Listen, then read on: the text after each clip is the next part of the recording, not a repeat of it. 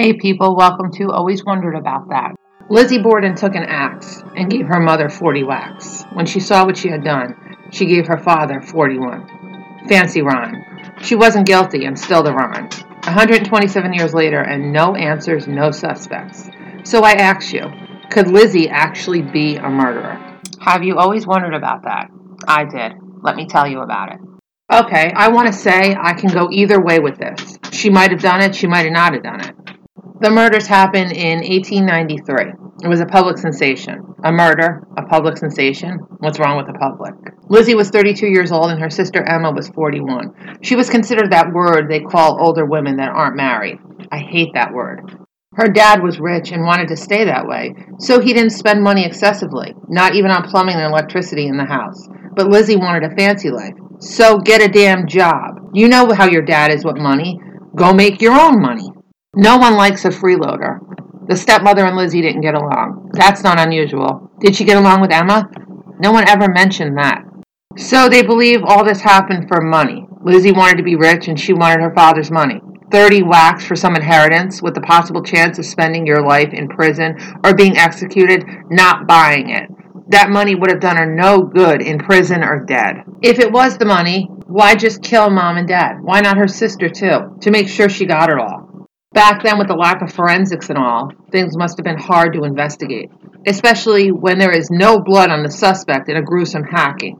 It's the no blood on her or around. That really gets me about this case. A drop of blood, a speck on her shirt, that's all. People came to the house after the murders and didn't see a blood trail of any kind. You axe two people and a small speck of blood gets on you? How could that be explained away? Ever see the TV show Angel? Well, Wesley answered the how. She wasn't wearing any clothes. They did find bloody clothes, but she blamed it on Aunt Flo.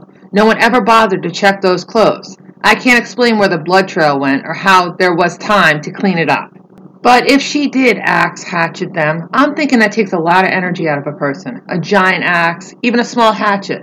A little lady, all those whacks. Get an axe and swing it at a tree 10 times and see how your arms feel. See how much energy that takes. But she did that twice. My question is, did the investigators notice if her arms were tired? As in, was she using them like normal or was she favoring them? All that swinging would have tired her out. Was she sweaty, disheveled? What about her shoes? Did they check her shoes or her feet? All that rage in each hit, that damn axe or hatchet, would have been getting stuck and she would need to exert a lot of energy to remove it. Maybe even having to use her knee or her foot to get the blade out after each hit to hit again, I would think.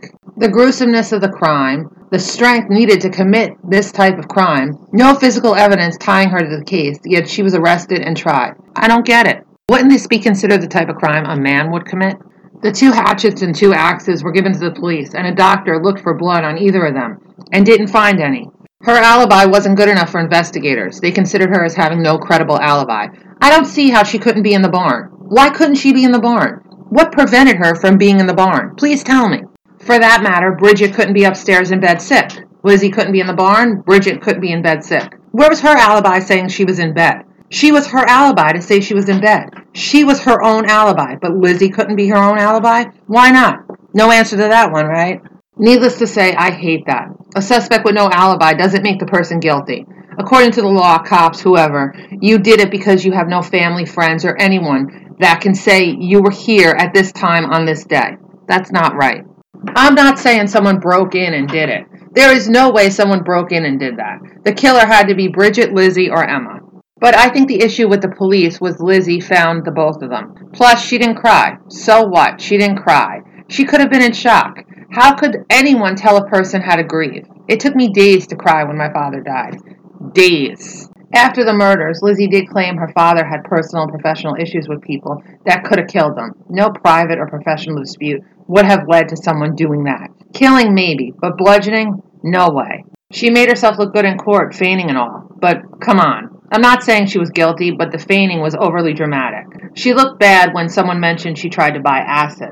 I can't say yes, that did happen, and I can't say no, that didn't happen. But small town, people want to be involved with all that happens there. A drugstore clerk refused to sell it to her. Why? Why would he refuse a sale? What was so suspicious about her wanting to buy acid before the murders happened? That's why I'm not buying that story.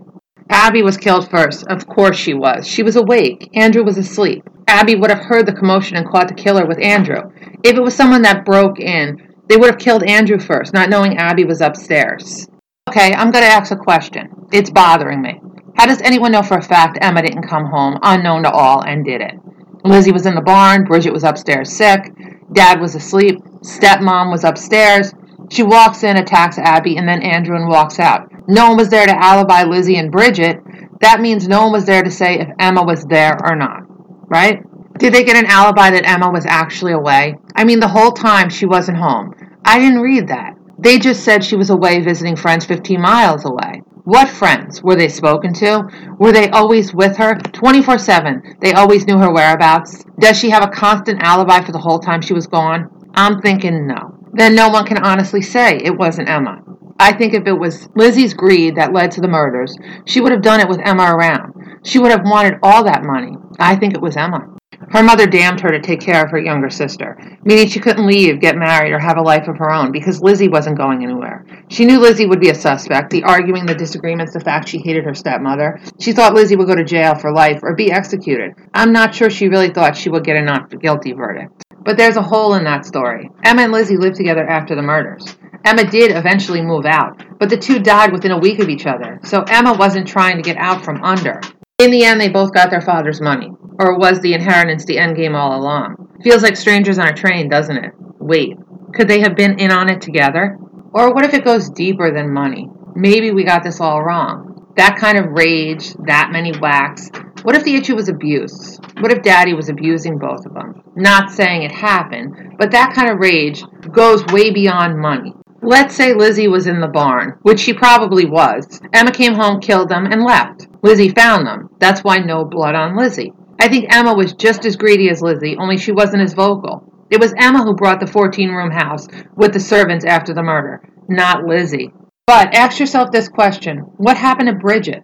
Where did she go after all this happened? No one ever mentioned her again. Either Emma did it to frame Lizzie, or Lizzie and Emma were working together to do it. Either way, I believe Emma was the killer, but Lizzie earned the moniker of murderer. What do you think? Was it a stranger? Was it Lizzie? Or was it Emma? Well, anyway, now you know one thing you've always wondered about. Hope you come back for more. Talk to you soon. Bye.